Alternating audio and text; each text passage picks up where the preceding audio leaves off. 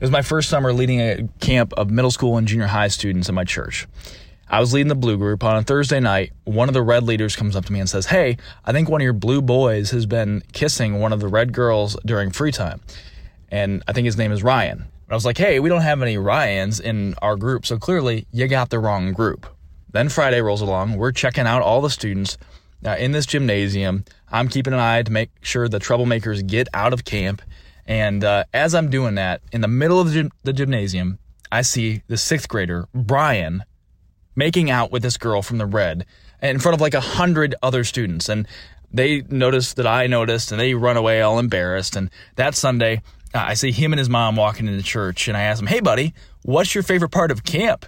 And he said, "The water slide." And I really wanted to say, so that's what we're calling it these days. Damn, I'm glad I didn't peak in high school, 'cause my best days will be in the past. I know, looking back, it ain't all bad, but damn, I'm glad I didn't peak in high school.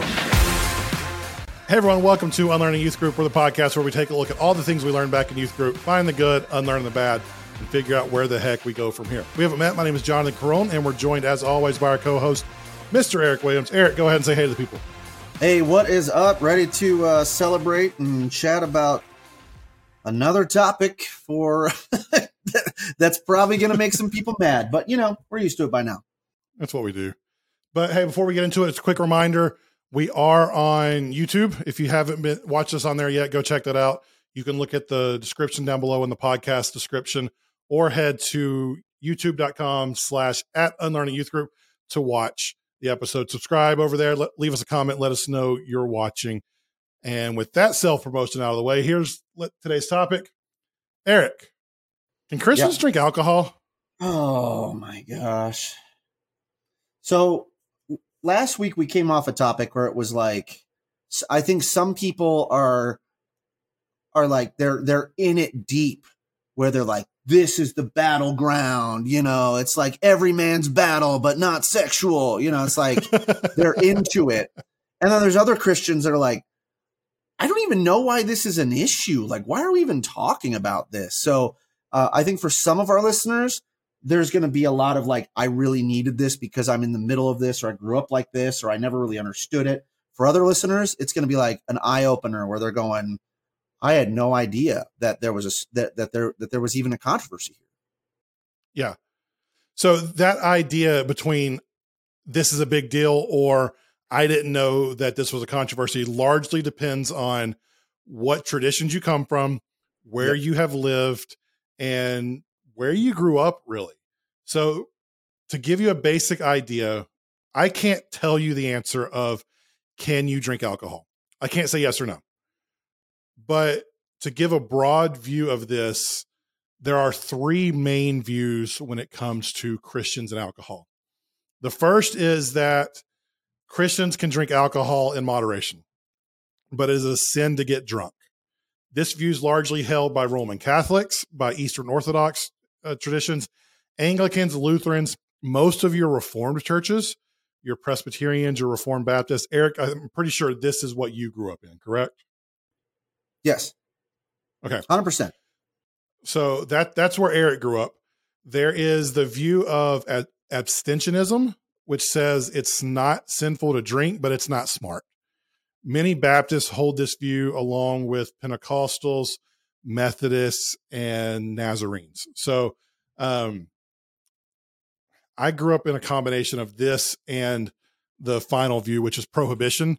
You also hear people called, if you ever hear someone called a teetotaler, that's what this is. They say that Christians should absolutely abstain from alcohol because it is sinful to consume even a little bit. You see this amongst your conservative fundamentalist churches, both your independent fundamentalist Baptists and your fundamentalist Pentecostal churches as well. So I grew up in a little bit of a fundamentalist Pentecostal church. They weren't full on fundamentalists. So my grandpa would have argued that Jesus turned the water into grape juice, not wine. So he was a full teetotaler. But for me personally, I'll go ahead and get it out of the way. I fall in the moderation theologically, that Christians can drink in moderation, but it's a sin to getting drunk.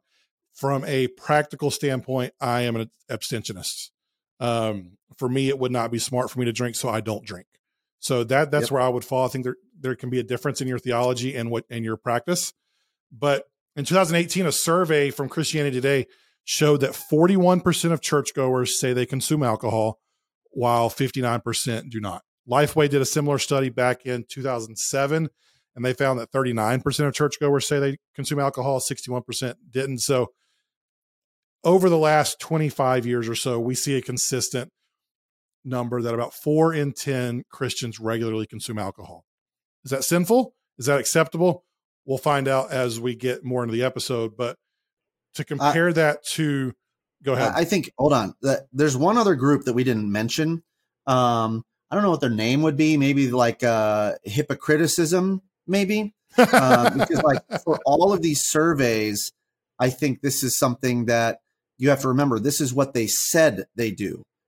So, you know, there's the old joke: Jews don't recognize Jesus, Protestants don't recognize the Pope, and Baptists don't recognize each other at the liquor store. Right. So there is a bit of like hypocriticalism, maybe, of, you know, and it happens in a lot of different areas of theology, but where it's like, oh no, drinking is a sin, but it's like, yeah, but you still do it, you know, wink, wink, nudge, nudge. Right. So I think I would say those Christianity surveys, I read them with a grain of salt, knowing that there's a difference between the way that what we say our actions are like and what they actually are like. Yeah. So I wasn't sure if I'd get into this on here, but I'm going to anyways. In my town, if you're watching on YouTube, you can see the sweatshirt I'm wearing. I did it for a reason today. But in my town, it was allowed to sell beer and wine. We were not allowed to sell liquor in restaurants or have a liquor store. And I helped lead a movement in town to get that passed. And the biggest opponent was the large independent fundamental Baptist church here in town. That they put out, it's one of the inspirations for this episode, but in the lead up to the vote on this, they put out in their lobby a pamphlet that was 75 verses against alcohol in the Bible. And so that they're a group that would teach that any alcohol consumption is sinful. So the interesting thing is that in the 30, 40 years of my town has been incorporated, we've never been able to get this issue on the ballot, because to get it on the ballot, you had to have a public petition of 35% of the voters to put their name on this. And given that church is so influential in town, we were never going to get 35% because it was a public petition that people who go to that church would be able to see who signed it and who didn't sign it. Yeah. So it was always said that would never pass. We got it on the ballot in a different way, and it passed 2-1. 66% of the votes voted for yes. So when it comes to your hypocriticalness that you're talking about, I think that's a big piece of it, because in private, a lot of those people were able to say, no, I support this, but publicly, because of what their church had taught, they didn't feel comfortable saying it. Mm-hmm. And I think that's if you go back in any of our previous episodes and the topics we've talked about, that is, I think it's prevalent because of the structure that we have for church. You know, I think you can even point back to Roe v. Wade and the abortion issue and things like that, where it's like statistically the amount of women who have had an abortion is higher, indicates that the ones that would say they are pro-life, like those two things don't really add up sometimes. So yeah, or it's a place that you have a different belief than your church, but you don't feel comfortable saying it out loud, right? Because especially of what the church publicly like that. Yeah, exactly. So that's part of what this episode is. We want to give you the information so that you can not only have an opinion, but you can speak on it to others. Another couple things that were found in that survey that I think are just interesting that I want you to hear. 23% of respondents say that scripture indicates people should never drink alcohol. Those are your teetotalers. So about 1 in 4 churchgoers believe that, or at least publicly state that scripture indicates you should never drink alcohol. 55% of churchgoers believe that scripture indicates all beverages, including alcohol, can be consumed without sin. This would be your moderation and abstentionism crowd. That's what they would fall. Among those who attend weekly, only 25% believe the Bible bans alcohol. 64%, though, this is an interesting one, believe Christians drinking alcohol can cause other believers to stumble. So that's an interesting stat. Only 37% say they drink alcohol, which we'll figure it out. That 4 in 10, it depends on where you stand there. But one of the pieces I found the most interesting, there are three data points here that to set the stage. When it comes to denominations, Lutherans and Methodists are the most likely to drink. 76% of those who responded who were Lutheran said they drink alcohol. 62% who are Methodists who responded say they drink alcohol. So you guys are having a lot of fun. The least likely are Baptists at 33% and Pentecostals at 23%. I was a Pentecostal growing up, so that fits right in with my lived experience. Those of you who are non-denominational, you are right in the middle at 43%, so right on with the overall average. One of the ones that I find really interesting is that the smaller your church is, the less likely you are to drink alcohol. 32% of those attending a church with less than 50 people say they do not drink alcohol, while 51% of those attending a church of 250 to 500 people admit that they do drink alcohol. And then the last one here, the more educated you are, the more likely you are to consume alcohol. 62% of Christians with graduate degrees say they drink. 59% with bachelor's degree say they drink alcohol. Only 26% of people who are Christians and attend church regularly who have a high school degree or less will consume alcohol. So this is a really interesting topic for how wide it is. Similar to what we talked about like last week on how some people have elevated this to a primary issue because, at the two different mega churches that I've worked for, in addition, to some other smaller churches, the first one, we were actually encouraged, like, hey, if you believe, like, have a men's Bible study at a sports bar or at a brew pub and invite, other dudes to hang out and drink beers and have a life group or a small group or Beer whatever. and Jesus. Like, yeah, beer and Jesus and cigars and stuff like that. Like, do that stuff, not that you couldn't invite women to the group, but like, anyway, it was like, yeah, start a group wherever you want to go and go do that stuff. And so I knew people that had their life group at the local sports bar every Monday night, and they would like get together and they would do the Bible study and then they'd watch Monday Night Football. And it was like, that was their thing. And that was great. That was good fellowship. Then I go to another mega church, and this church, like you would just assume that as a staff member, alcohol was the number one sin. You were not allowed to drink alcohol. That was grounds for being fired. If you had a picture of you drinking alcohol, they would even like into your spouse, their social media. It was like if they posted anything about them drinking alcohol, anything like that. And so that was so tight. And while I was working there, they kind of slowly relaxed on it a little bit, still saying like, don't drink alcohol, don't post it publicly, but like, we know you're doing it. And so if we find out that you were drinking, then it's okay. Like I literally had to sign a paper when I went to that church saying that I would not consume alcohol. And for the year that that they had that in place before relaxing it was like, yeah, okay, great, I won't. But you heard stories of people that was like, oh, I went on vacation, or I'd have to go out of town because this church was so big that anybody would see you somewhere where you were drinking. So they'd either only drink at home or they'd drink while they were out of town. Hey, Eric, can you play the music for the Jonathan's Crazy Stories from Liberty segment?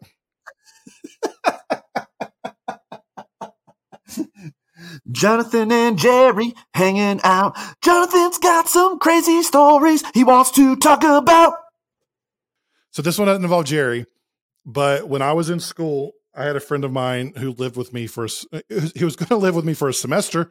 He lived with me for 3 weeks because, I think he was 22-year-old at the time, he drank a beer at a Super Bowl party. And then someone else who was at the party who drank that night felt guilty about it. I don't know if this kid take was you all over down. age or underage. We're all going down. he felt guilty about it, so he turned himself in to his RA because his kid still lived on campus. And they asked, I think it was the dean of students or someone in student life asked this kid, was anyone else at the party drinking? So the dean of students or whoever it was comes to my roommate and asked him if he was at this party and if he was drinking. And his mistake was that he said no, he denied it. But he ended up having to move back on campus, had to do like 30 hours of community service and pay like a $300 fine because as a 22-year-old, he drank a beer at a Super Bowl party, which it was against the rules. Granted, it was, but that's just how teetotaler some people can be when it comes to this topic.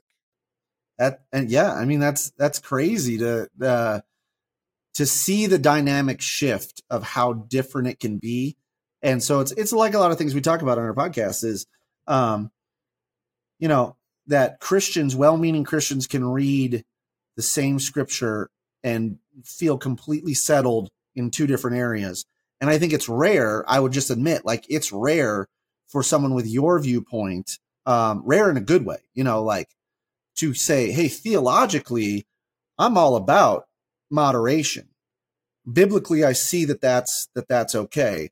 Personally, I hold a stricter view for myself that may or may not be theological. It may be more, physiological and heretical and hereditary. Not hereditary. It's not heretical. Similar, but not, similar sounding, but not, the same. But like, that's a view I wish more people would have, to say, hey, I see the theology that's accepted here, even though personally, that's not what I'm going to participate in. Yeah. So, and also I'll say this, and like, you and I have never gone out to drink or anything. We've never even gone out to dinner. We've never been in the same room, Eric. Right. We've never been in the same room, but it's like I don't get the impression that if we were to go somewhere and I was like, knowing you, I was like, ordered a beer, you wouldn't like give me the stank face or be like, oh man, well, you better just stop at one because the devil's juice there. You don't want to be infected by the brew. We'll get into this a little bit, but that wouldn't tempt me, or it wouldn't cause me to stumble. So I'm 100% okay with you doing that. So to follow our format, if you're new with us, we always introduce a subject that we're talking about, and then we try to find the good intention underlying what could be a bad approach. Then we unlearn the bad things that came with that before we figure out where the heck we go from here. So Eric, what would you say was the good intention among, and you may not have even been taught some of this stuff. So speaking of that, if you weren't, but what was some of the good intentions about teachings on alcohol that you grew up around? I would say this, it backs up. I'll come from like, what's the good intentions of the prohibition of alcohol or the increased moderation of alcohol, right? Because we didn't really cover anybody that goes like, all alcohol drunkenness is perfectly okay. Like, so we'll just say that that's not what we're talking about. If you believe that, I don't think you read the Bible. So like that, if you think about it, this approach like backs up just practical wisdom and knowledge. Is that I come from a state where one of our biggest issues is DUI and alcoholism and death by drunk driver, those sorts of things. So there is a societal issue. And so, yes, scripturally and theologically backing up the wisdom or which cart horse, who cares? The bottom line is going like, hey, we all acknowledge that overt drunkenness or excessive use of alcohol is not healthy for your body. It's not healthy for anybody around you. It's not healthy in general. I don't know that you could walk across, you could just poll anybody. I would be interested to see like the percentage of people that say excessive drinking to regular bouts of drunkenness is a net positive. That would be a minuscule number of people that would say that. So those people are in college. Yeah. Or in denial. I mean, seriously, or in denial of their own problem. Correct. Yes. So yeah. So yes, having a theology that backs up natural wisdom is good. And so, I mean, in my family, we were always taught that like you drink in moderation. You need to kind of the line that we were always taught was like, know your limit, know your limit. What's drunk, what's not drunk, what's the difference between buzzed and incapacitated. And like, for me, theologically, it was a lot of, you should not partake in any sort of chemical that would alter your state of mind to the point that you are not making wise decisions. If it inhibits your ability to make wise decisions. So that was kind of the line that was drawn. So that's why, like, I've never done any illegal drugs. I mean, I just haven't, I haven't experimented with any of that stuff. And I would even say, like, the drinking level is, for me, if I'm not able to think for myself and make my own decisions, or decisions that I would also make while sober, not sober, but while not under the influence of whatever chemical, like, that was kind of the moderation border for me. And I think that's wise in general. Yeah. And I think scripture backs that up. Scripture does teach us not to get drunk.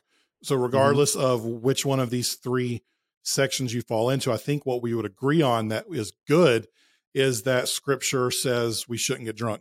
Some scripture to back it up. But the issue is, like, it doesn't define what that means when it says don't get drunk, but it also, like, be of sober mind. So there's other collaborating scriptures where, just like last week, like, if you put a couple of things together enough, you can come up with it. But the Bible doesn't say, like, hey, for every 100 pounds you weigh, this is how many ounces of ABV, percentage volume alcohol you can drink. Like, that doesn't exist. Correct. So we have to acknowledge that drunkenness is bad, while accepting that there are going to be some different levels of definitions for what drunkenness is. Another thing that I think we got right when it comes to teaching about alcohol, I think across the board, most people would agree that maintaining your public witness and not offending other Christians is a good thing. We talk about this idea in our episode about cussing as a Christian, but I think that the words we say are much less important than the heart behind them. Mm-hmm. But while I would, in a conversation, not on a podcast, I mean, the reason that we don't cuss on this podcast regularly is because we know there are people listening who would be offended by us doing that. So we choose to lay down that preference that Eric and I can say in personal conversation to each other because it doesn't offend each other. We choose to lay that down out of love for you, the listener, who might be offended by that. In the same way, there's and accessibility. I mean, it's like, take offense out of it. We know that not as many people will listen for whatever reason, preferentially, offense, whatever. Like, that reduces our scope of accessibility to the kind of conversations that we're having, which is, I think, similar to what you're going to bring up with the alcoholism. Yeah. There's something to be said about caring for someone above yourself. John MacArthur, who, if you've listened to the show for any length of time, you know that I'm not a big fan of. He's quoted as saying, the primary reason I don't do a lot of things I could do, including drinking wine or any alcoholic beverage, is because I know some believers would be offended by it. Many Christians will drink their beer and wine and flaunt their liberty no matter what anyone thinks. Consequently, there is a rift in fellowship. And I'm pretty spot on with John MacArthur there in the idea of, I mean, he admits that he could do these things. He could drink wine or any alcoholic beverage, but he prefers to elevate the relationships and fellowship above his personal liberty. And I think there is a tension we have to live in between why should my liberty be determined by someone else's conscience, which is 1 Corinthians 10:29, and always consider others better than yourselves, which is Philippians 2:3. So when it comes to this idea of should Christians drink or not, one of the things we got right is that we do have to consider others above ourselves in this. We'll come to different conclusions in that. But the idea of where you drink and who you drink around is important to keep in mind as you partake in your Christian liberty to consume alcohol. That's something I think was really important for us to get right. Yeah, I think that's important. And this might bleed into the other aspect of, like, what did we get right, but like what you're doing is you're also or what do we get wrong? But like in some cases, really paying attention to like who you're drinking around and what that situation is.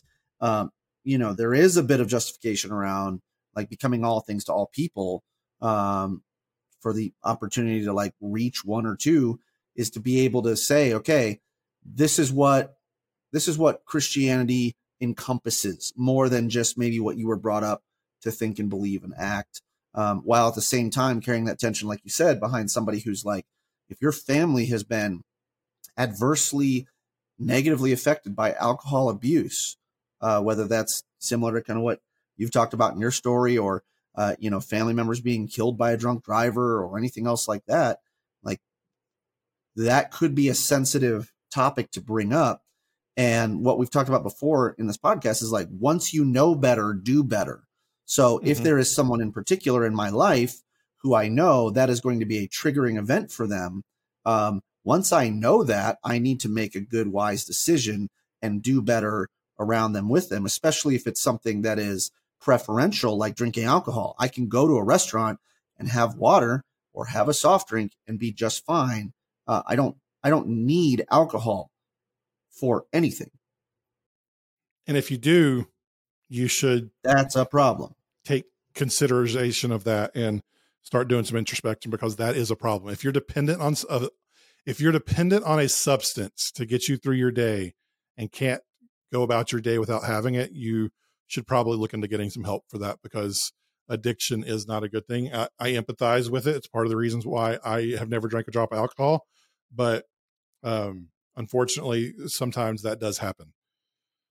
Moving forward, though, what did we get bad about the teachings on alcohol? Where did we go wrong? And I'm going to jump in here first and answer that myself, because I think it's hard to definitively say where we went wrong, because there are so many different views. I will say that I personally believe the prohibition and teetotalers are wrong in their approach. I do not believe that alcohol consumption is a sin for every single person. It can be, given certain circumstances that we'll get to in a minute, but I can't say across the board that someone drinking alcohol is committing a sin. Yeah, I agree with that. Yeah, exactly. And it's one of those things that I think is a personal sin, or a personal temptation level. You and I have talked before about like very similar to the types of content we consume.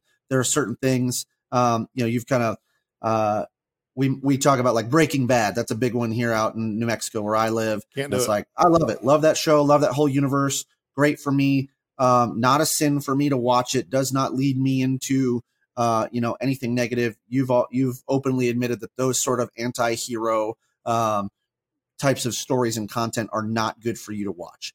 That there's nothing in me that's going like, well, you're sinful for not embracing your freedom in Christ to, watch those things. And, and I'm not saying you're sinful for watching it either.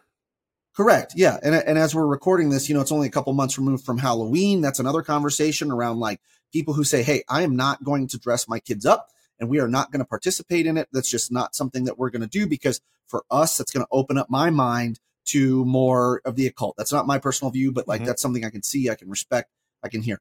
But when you now put that on other people, that's where I think that problem is. I think we need to work out our own temptations, work out our own sins and our own, salvation, all in what is very personal to us, and not be judgmental or prescriptive on other people. It's okay to point out and be wise about it. You know what I mean? So like Jonathan, I appreciate the conversation we have had over those anti-hero type of shows, because I'm like, oh, that's a good guardrail for me to keep in mind. Do I find myself getting to a spot where now, it's not healthy for me, in the same way as alcohol, where it's like, okay, if I was to meet with somebody and they had been adversely affected by alcohol, and I couldn't bring myself to not order a beer when we went out to dinner or whatever. Oh, that's a great guardrail for me to keep in mind, to be able to, check myself on some of these things. But like the swing side to it is what we see in culture, especially on TikTok. this is a little bit more of the Mormon side. If you've ever seen like BYU TikTok or Mormon TikTok, where they're interviewing Mormons about things like where they say, would you rather, hey, Jonathan, would you rather have a cup of coffee or drink raw sewage? And they're like, oh man, I don't know, because like caffeine for them is not, or a hot caffeinated beverage is not something they're allowed to have. And it's like, oh, I absolutely don't know. Or if you interviewed somebody on the Liberty campus, it's like, hey, I know you're 22, but would you rather have like one drop of a beer or, cut yourself with 1 billion razor blades and bleed to death? And then the people are like, oh, why you got to make me choose on those things? That's so tough. And they're always they do this performative act where they're going, no, I would drink the raw sewage. I would much rather, go through the gates of hell than have a drop of beer. It's like, come on, man. That is ridiculous. It is this Jesus freak DC talk. Would you deny Jesus if you had a gun to your head moment where it's like, come on, this is not practical. It's not helpful. And it's not something that's going to be, I would say that's also something that will help you lose your witness to other people. Yeah. And that's obviously a little dramatic and overemphasized. Like some of those, I'm just like, oh my goodness, when I see them. But that's the situation that many of our parents or the people who taught us who might lean more teetotaler, they may not have put it in that exact context, but that's how, like, I grew up around some of that you would rather do X, Y, Z than ever be caught in the beer aisle at the grocery store. Right. My local grocery store a few years ago put in a beer den where it's basically 2 long picnic tables inside the store by the beer aisle where you could get a cup of craft beer. You could try out a beer or a wine before you bought it. You could sit around a table and talk with other people. And that local independent fundamentalist Baptist church tried to get that shut down when it was first put in. And so, I mean, you can kind of see where like taking your convictions and placing them on other people, especially when it's not clear that the Bible agrees with you, that's not a good thing. Yep. Yeah. At one of the churches that I worked for, the one that was more open and okay with alcohol, still from the stage very early on, I think it was before I was working there when I was just volunteering. But we had one of our elders was giving a talk and he brought up beer and actually on stage cracked a beer on stage and poured it out and, was talking about that on how that was a temptation, a sin for some people, and had to go as far as taking a box and putting the beer in the box so that people wouldn't see it for the rest of the message. And I mean, like, obviously I'm not giving the context that it was perfectly placed in context and it was something that was like, oh, great. But you see that big dynamic between where people are on this topic. And then you contrast that with, I went to watch a service in Cincinnati at Crossroads Church, which is Brian Tome's church. It's one of the biggest churches in the United States. And they're known for like having very extravagant sets and stuff like that. And he actually, during this message, it was kind of like backyard barbecue where they had a full out backyard set with a barbecue. And he was actually barbecuing stuff on the grill in the middle of his message. What?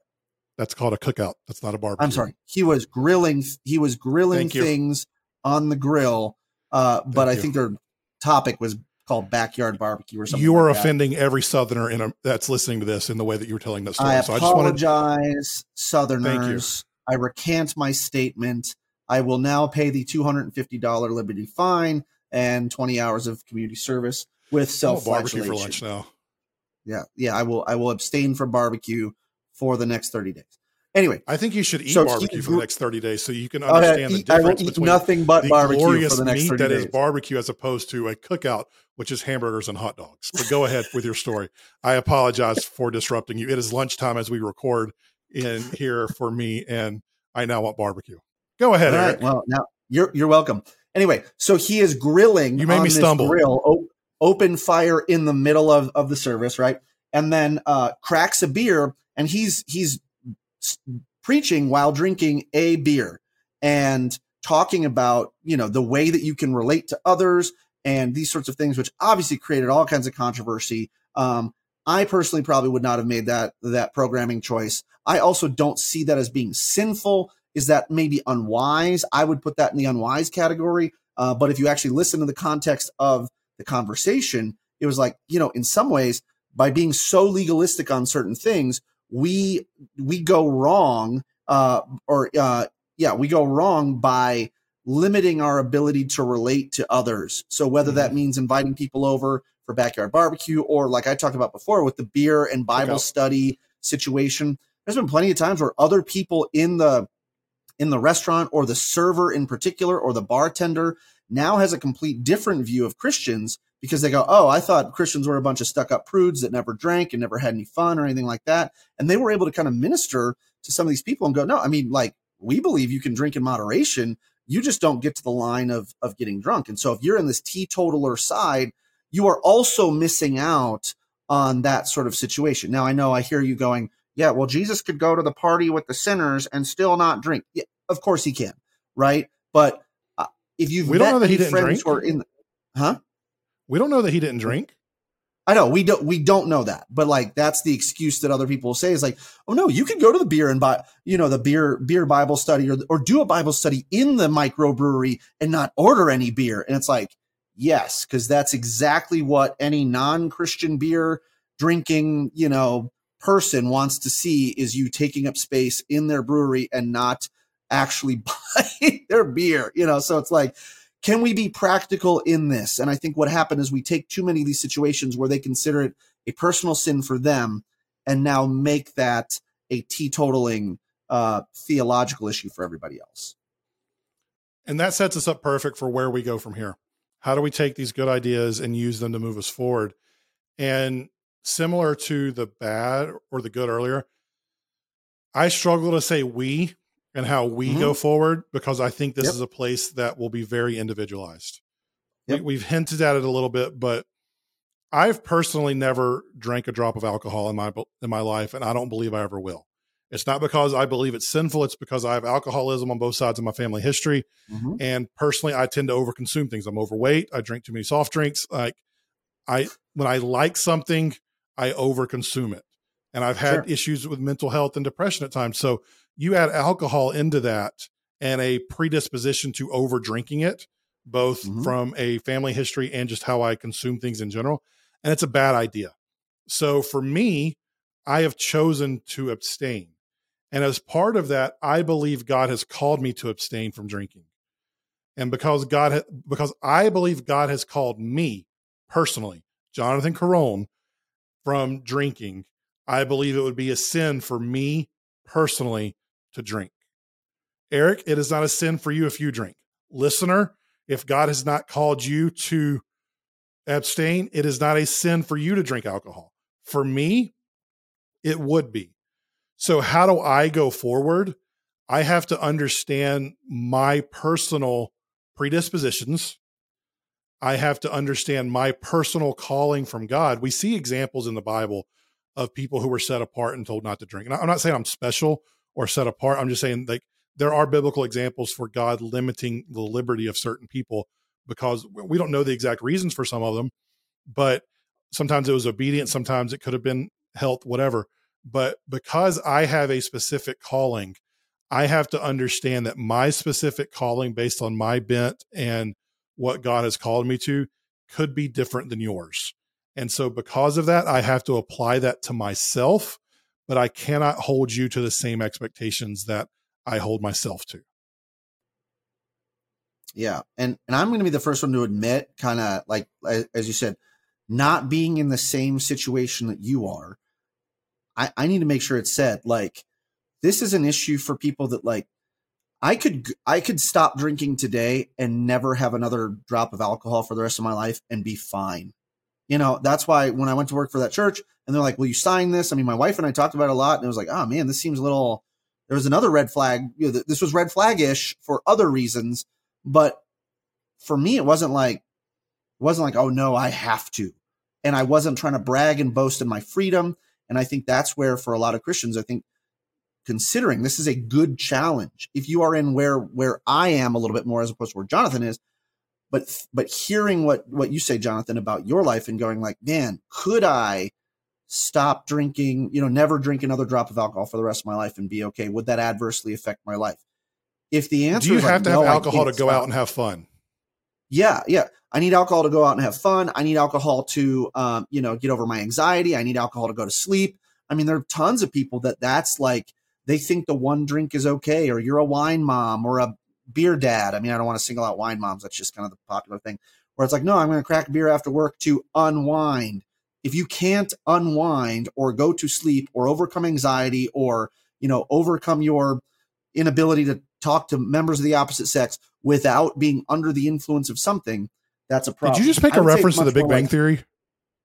Right. Yeah, exactly. Like the Big Bang Theory. But like, it's like coffee too. Am I in the spot where like a Mormon, where it's like, no, I'm not going to have any hot caffeinated beverages? No, it's like, do I feel differently during the day if I don't start my day with a mind altering substance like caffeine, or specifically for me, if I don't have my pre-workout before going to do a workout, is it different? Yeah. It's great to look at those things and But examine. could you do it without it? Yes, you could. Correct. There's a Yeah, I difference could. in I prefer to have this. Maybe that beer after work, you prefer to have that to take the edge off and it just helps Yeah. you feel better. Yes. But you could do it without it. That's okay. If you Yeah. have to have that to function with your family, that we need to have a conversation. Yeah. So that's why I think I want to bring that up to like, one, say thank you, Jonathan, for being open and honest about where you are and having such a rational and even keeled mindset on it to be able to help people where that may be in more of in line with where I'm at, to go like, okay, these are great ways for me to help self-check, not only for alcohol, but any other area of your life where it's like, if it is an optional thing, could you cut it off tomorrow and be okay with it? Not that you need to challenge yourself for it, but see what sort of grip does that non-Jesus thing have on you, is good. So going forward for me, I love the game that you've written down in our notes here. It's something that I've done as well. That's sinful, stupid, or acceptable with self-control. And so in some areas, before we get into Go that ahead. real quick, for those of you who might struggle with alcohol drinking, I did a project with a guy about a year or so ago who has a really cool nonprofit called Booze Vacation. And he comes at it, it's totally secular, but it's the idea that drinking alcohol for years upon years and getting dependent on it can have a really harmful effect on your body and your mind Oh, and yeah. your relationships. And he offers what he calls the booze vacation, where you just take a little bit of a vacation from drinking alcohol. So check out boozevacation.com. He's not paying me to promote that or anything. It's just, I've worked with this and I've seen it helpful for a lot of people. So if you need to take a little booze vacation, that would be a great place for you to go and start. But to the game you were talking about. yeah, and I mean, like, this is where sinful, stupid, or acceptable with self-control when it comes to alcohol. For me, it is not sinful. I will say it's acceptable with self-control. I will also say it is stupid, depending on certain situations, because like I don't drink a lot, not because I have any problem with it, but because as a 39-year-old man who has a number of different sorenesses all the time, I wake up in my head, even like with one beer or one glass of wine or something like that, I will wake up in the morning and I just don't feel good. And it's like, so for me, I've just decided drinking regularly, we'll just say, or outside of the special occasion, is stupid for me. It's acceptable, but it's also stupid because of what it does to my body. And I just don't feel good. So it's like some of that has to play in too for you to think through those things. And so that's where I would go back and forth between, yes, it is acceptable with self-control, but in certain seasons and situations, it is also just stupid for me. Yeah. Can I tell you how bummed I was that I couldn't think of a third S? I wanted sinful, stupid, or some other S. And I worked so hard to come up with that, and I couldn't come up with it. But that is a grid. Like as you and I were talking through this episode, that grid of sinful, stupid, or acceptable with self-control. Is consuming alcohol sinful for you? In most cases, I'd say it probably isn't. I am an unusual case where I believe God specifically called me to abstain from it. If that ain't you, having a drink likely isn't sinful. The one caveat I would say to that is consuming alcohol sinful for you in a specific context? Eric, had you drank alcohol when you were on staff at that church after signing a document saying you wouldn't and it was against the rules? I would say that would have been sinful because Agreed. you accepted the rules put before you and then you chose to break them. If you were under the age of 21 in America, I would say it's sinful for you. Yes, agreed. So if you're breaking the law, if you're breaking a predetermined agreement, if you drink and you get beyond the legal limit of a blood alcohol content, whether or not that affects your mental capacity, and you get behind the wheel of a car, that is sinful. That is sinful. There are so many Correct. different areas in there where it's like, it doesn't matter if it's like, I'm fine. If you are legally intoxicated and you get behind the wheel, that's sinful. If you are intoxicated to the point that you are not making the same level of decisions and you get behind the wheel, that is sinful. If you break the law, that is sinful. Yes. And the other one that's even more nuanced, are you around someone who would be absolutely offended if you drank around them? If you know they would be offended by it and you choose to put your desires over theirs and purposefully offend them, there's an argument that is sinful. I don't know exactly where I fall in line with that because there is that tension we mentioned earlier of my personal liberty and then putting others above yourself. So there's an argument that could be said that is sinful. I would say because of that argument, it's just smarter to avoid it. If there's a chance, I say that's contextual, based on the person, based on your interactions, things like that. Like I could come up with an example where that's not sinful, but I also acknowledge that like the 51% of those situations, maybe more, are sinful and or stupid. It's similar to our cussing episode. If I cussed in front of you, it would not be sinful. I know it offends my mother-in-law, so I think it would be sinful if I purposely cussed to offend her. If that was my intention, if something slipped out, that's one thing. But if in my mind I'm like forming a sentence and I'm like, oh, this will really get her if I drop this word here, that's sinful in that context. So if you know someone's offended and you're purposefully trying to offend them, I would say that is sinful in that. Especially when it comes to something that is non-essential like alcohol. If there is something else that's offensive or cussing, we're not talking about every situation where if someone is offended by this, then you should abstain from it. Like that. I'm hoping you can be smart enough to see the difference. I'm going to assume that our listeners and the people watching on YouTube are smart enough to tell the difference there and move on. If you have questions TikTok about commenters are not our always TikTok that way, commenters probably not, but the people who consume the actual content, the full length, you guys are smarter in than moderation users. Yes. So moving forward, is consuming alcohol stupid for you? Do you have mental health issues? If so, if you deal with depression, suicidal thoughts, things like that, drinking alcohol could be stupid for you.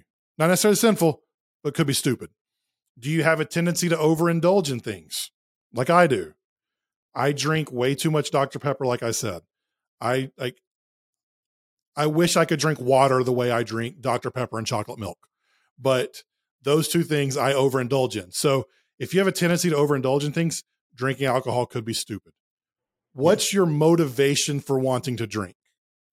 Is it to get drunk and forget all your worries and cares? Well, that's stupid and possibly sinful. Yep. If it's to take the edge off or because you enjoy the taste of wine or whiskey or bourbon or beer or whatever, that's fine. But your motivations matter. And then the last one is, what's your current situation? Yeah, it's very situational. That's the whole point I hope everybody gets is the stupid can be very situational because like same thing for me, where in most situations, drinking is not stupid for me. But if I know that I'm getting up to work out at 5:30 in the morning, then yes, it's going to be stupid because I'm going to feel terrible the next day. And that's going to adversely affect my day. I mean, that's not even like to the sinful part. That's just, no, this is stupid.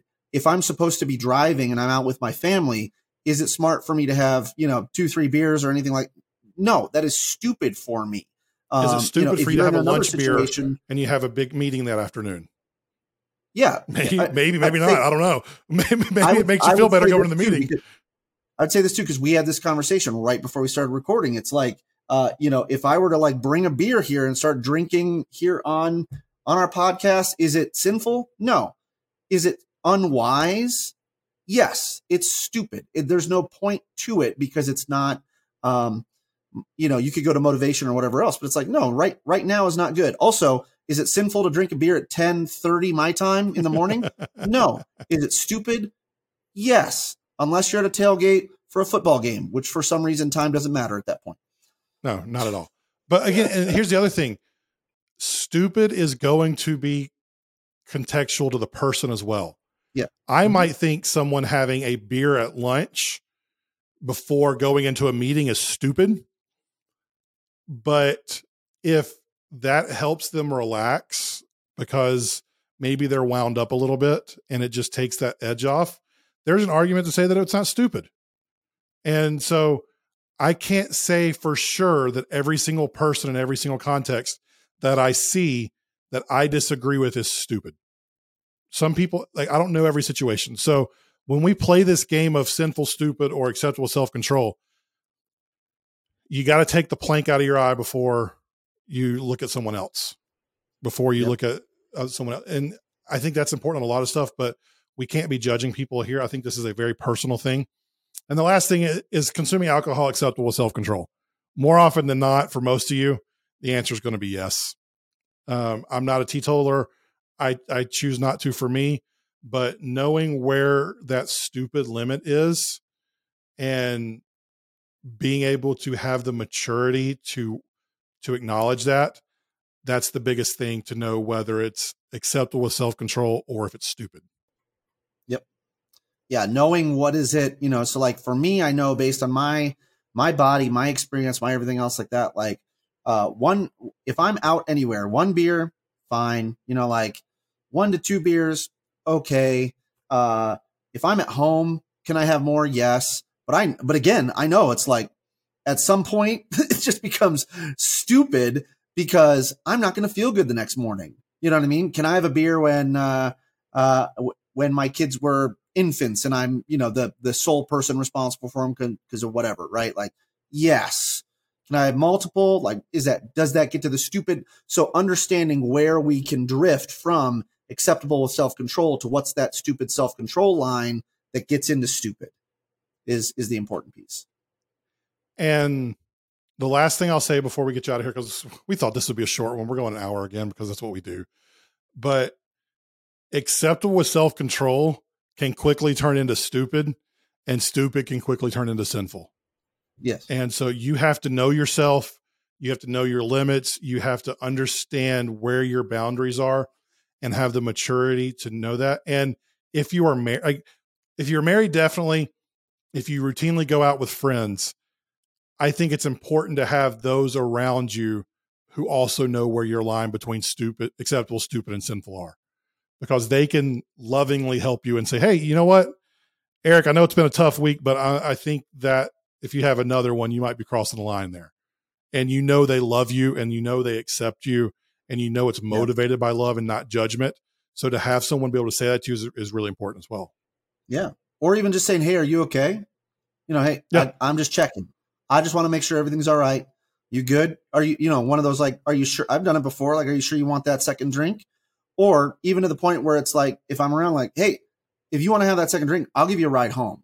You know what I mean? Is that something? Yeah. So at least to have that helpful conversation in their mind so they can kind of tap the brakes before getting into stupidity, to start to see the signs.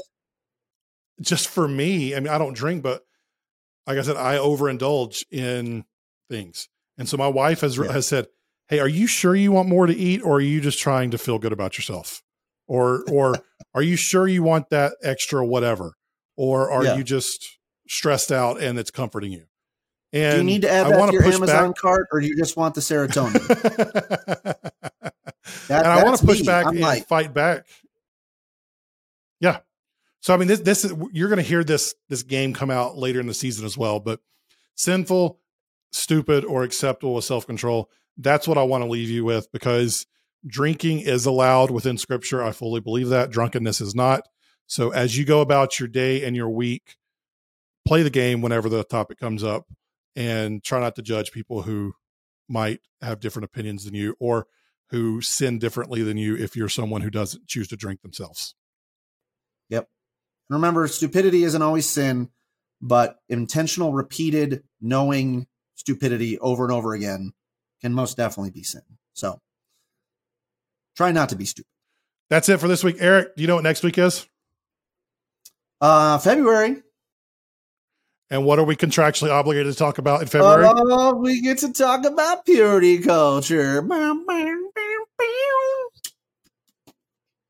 Yeah. So while we've done a few different episodes on purity culture, it's the gift that keeps on giving, and there are a billion layers to tackle. So next week, we're going to be talking about the differences between teaching sexual purity and what purity culture became. I like to say that the difference in teaching sexual purity and what purity culture became is the same as the difference between an apple and an apple slicer. So come back for that entire episode next week. In the meantime, rate us and review us wherever you get podcasts. Give us a review on Apple Podcasts. We haven't had those in a while. Subscribe on YouTube. Leave a comment there if you're watching there.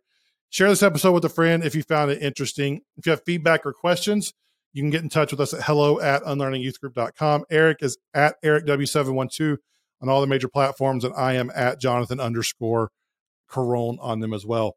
You can get your merch at unlearningyouthgroup.com, and you can send in your funny or silly youth group stories for the podcast intro on there as well.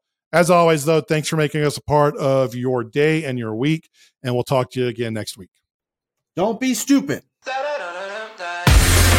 glad I am weak in high school, 'cause my best days will be in the past.